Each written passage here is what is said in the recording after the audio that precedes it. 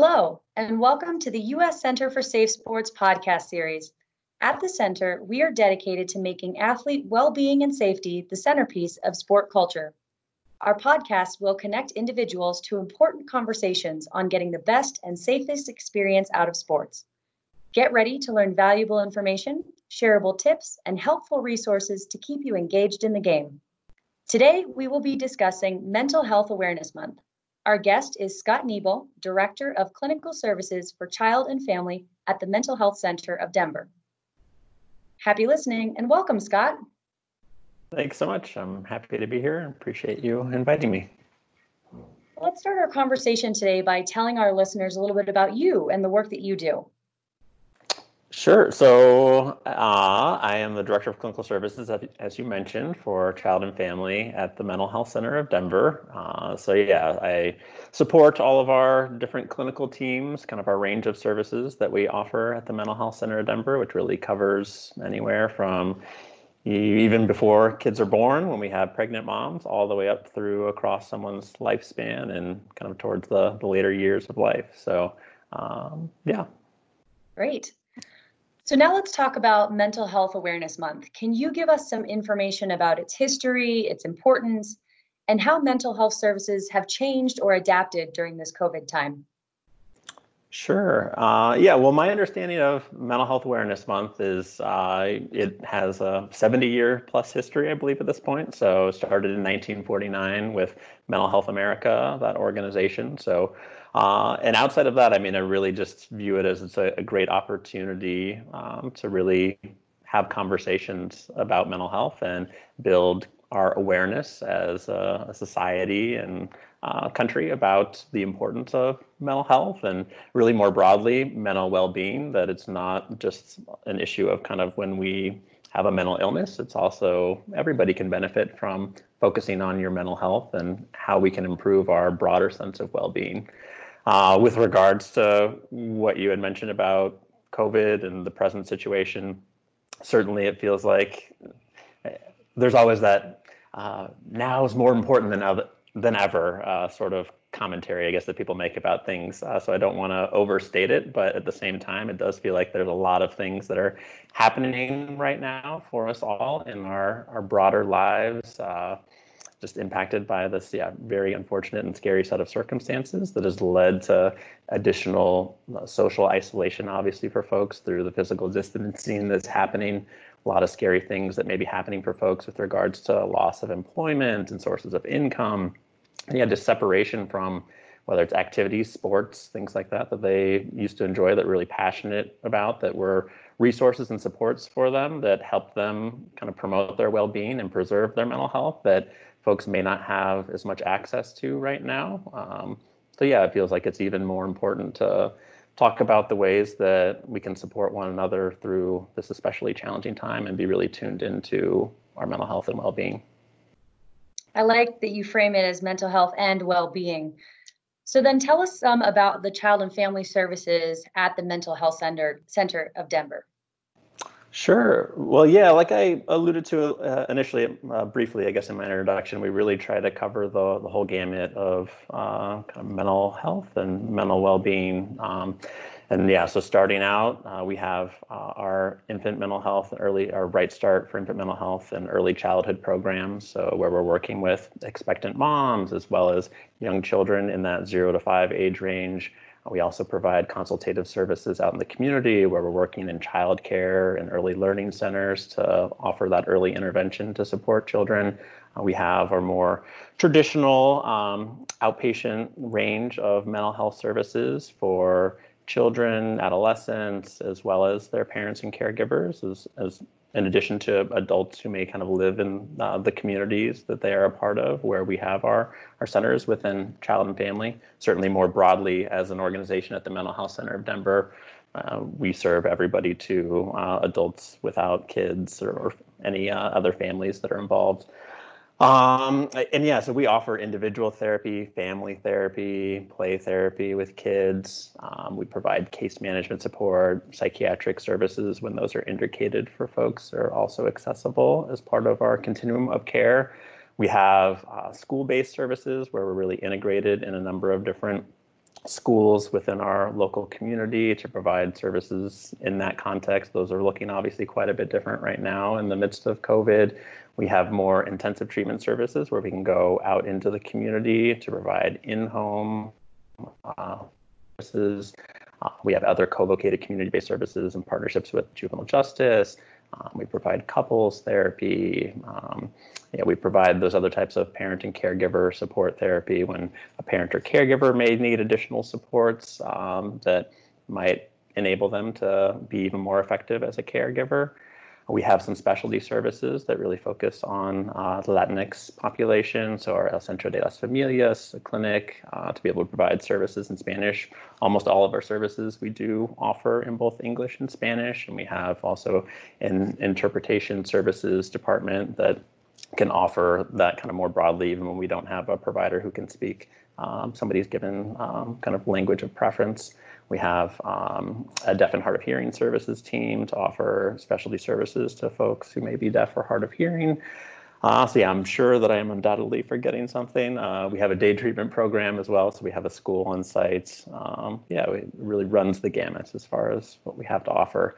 And like I started to allude to, definitely our services have begun to look quite a bit different in the midst of this COVID situation as well, though, too, just with regards to remote working and doing things via telehealth at this point in time. So it's great to hear that there are services available and accessible to really everyone in all stages of life and in all situations.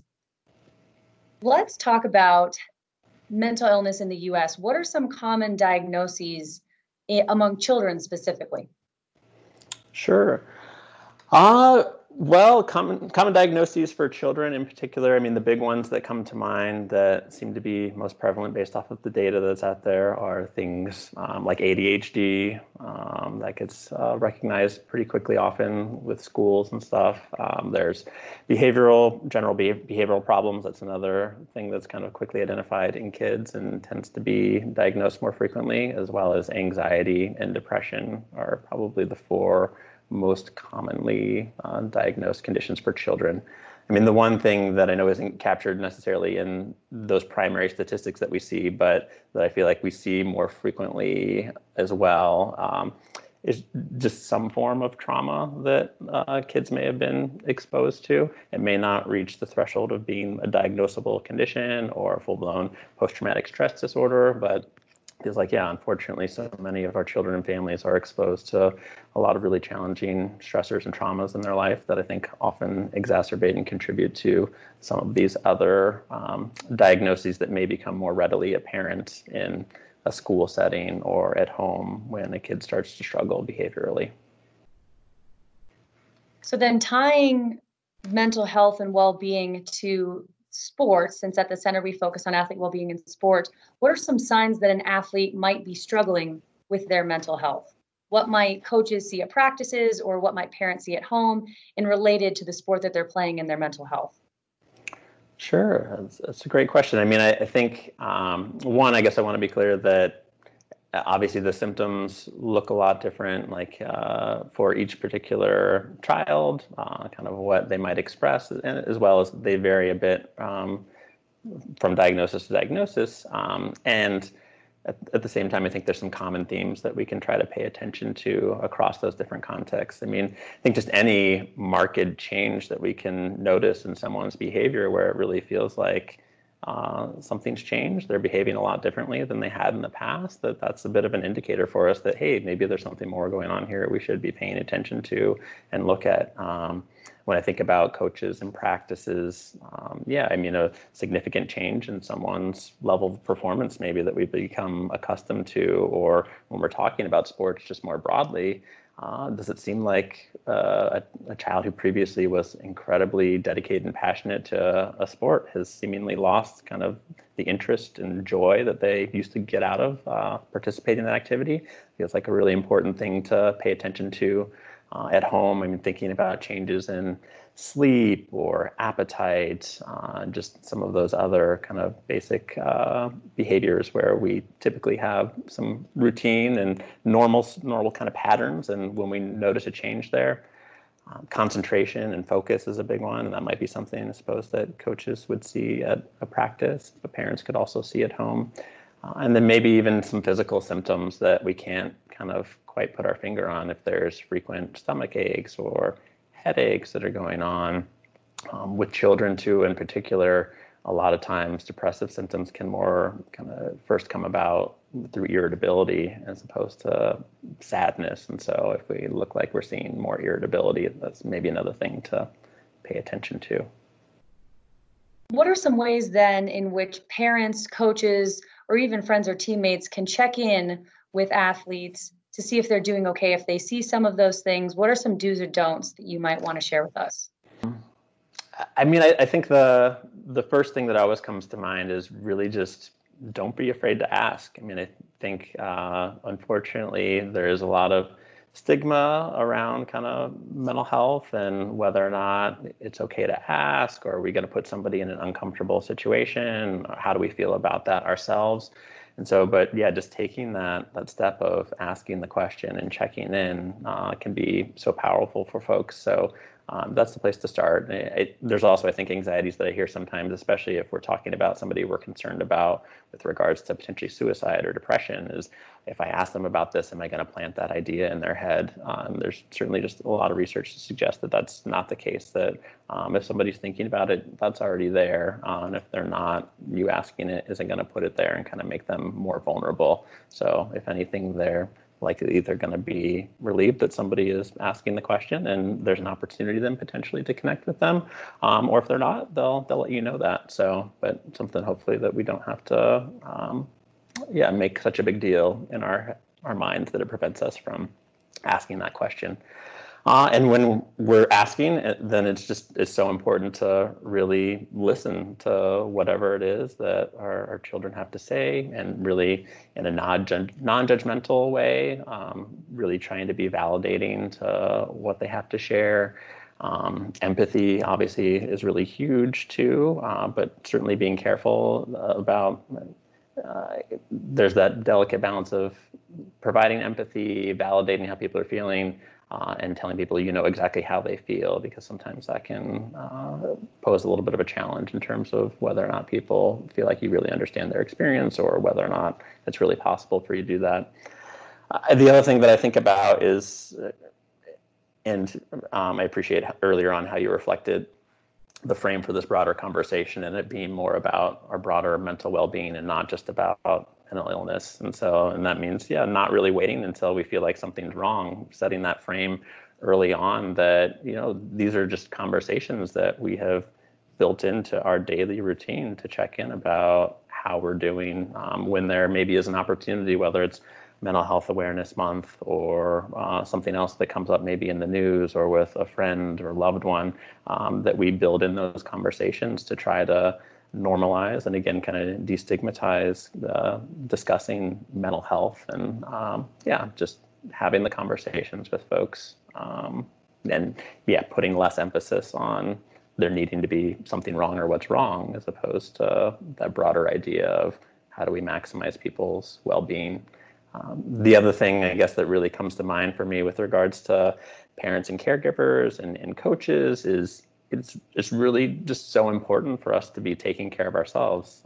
So if we want to be able to help the people in our lives, it's important that we've kind of taken care of our own stuff and that we have put ourselves in a position where we're healthy enough to kind of support the health and well-being of our children.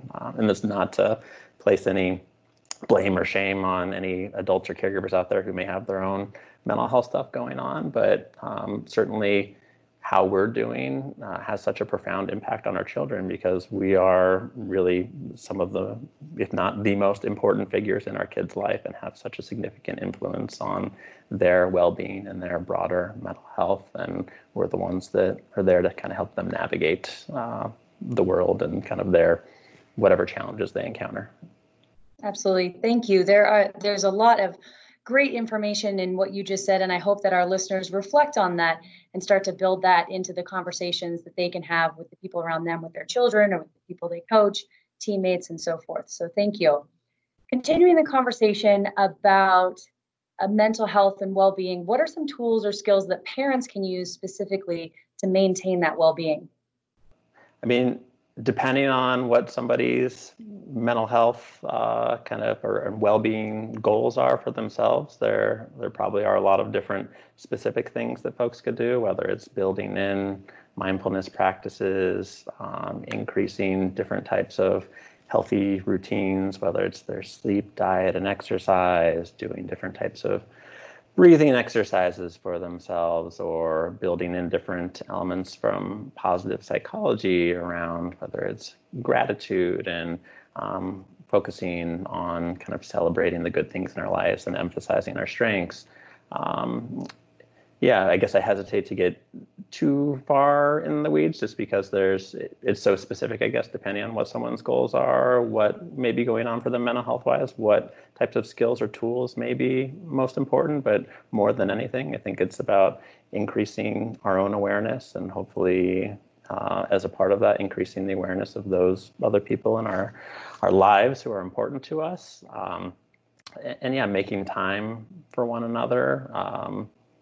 I think with kids, I guess, too, the other thing that comes to mind as far as things that maybe parents can do is trying to foster their children's sense of self-efficacy. I think that can be so important. Sometimes I think we fall a little bit into the trap of wanting to protect our children so much, right? We want to take care of our kids, but we might protect them to the point of them becoming avoidant of any type of moderate discomfort or disappointment in their lives. And I think so much of becoming resilient and building our well-being is also learning to effectively cope with the various stressors that we encounter in our lives. So not that we want to send our kids off on an island in and of themselves, but how can we join with them to help them work their way through whatever challenges and discomforts that they may experience, as opposed to feeling like we want to prevent them from experiencing any of those things in the first place. So certainly, I guess there are other resources, things like that out there that people can access depending on what level of concern they may have, whether it's talking with their primary care physician about any concerns that they may have, whether it's for themselves personally or for their children, making sure that we're building close relationships with the other important people in our kids' lives. So whether that's the friends and peers that they're spending time with, or the teachers and other school professionals accessing those school supports, whether it's school counselors, tapping into other local resources we may have, local community mental health centers, things like that. So as we wind down our conversation today and the importance of talking about mental health and well-being, what are a couple key takeaways you hope our listeners apply to their daily lives immediately after hearing our conversation? Hopefully people are taking away this idea that mental health is not just mental illness, that certainly there are mental illnesses and we want people to get support in those instances, but mental health touches us all, whether it's through loved ones or kind of our own experiences of our well-being. And I think we can all do things that hopefully can enhance and improve upon our well-being. I know it's an ongoing effort and practice kind of my own too, to make sure that I'm integrating some of these different skills and tools and activities that are going to improve my quality of life, and improve my well-being, kind of respond to various stressors, which we're all faced at different points in our lives.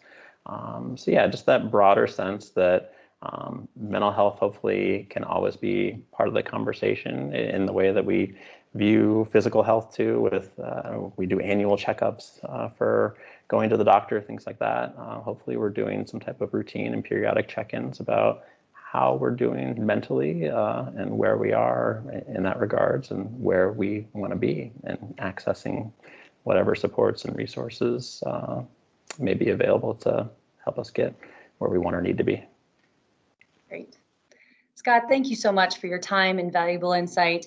For more information and resources, visit www.mhcd.org. And for our listeners, if you know of or suspect abuse or misconduct, report it to www.uscenterforsafesport.org. You can report anywhere, anytime on our 24/7 portal. If you have confidential or anonymous questions and want support for yourself or someone else, contact the Safe Sport Helpline through the Rape, Abuse, and Incest National Network at www.safesporthelpline.org. Thanks for listening and tune in next time.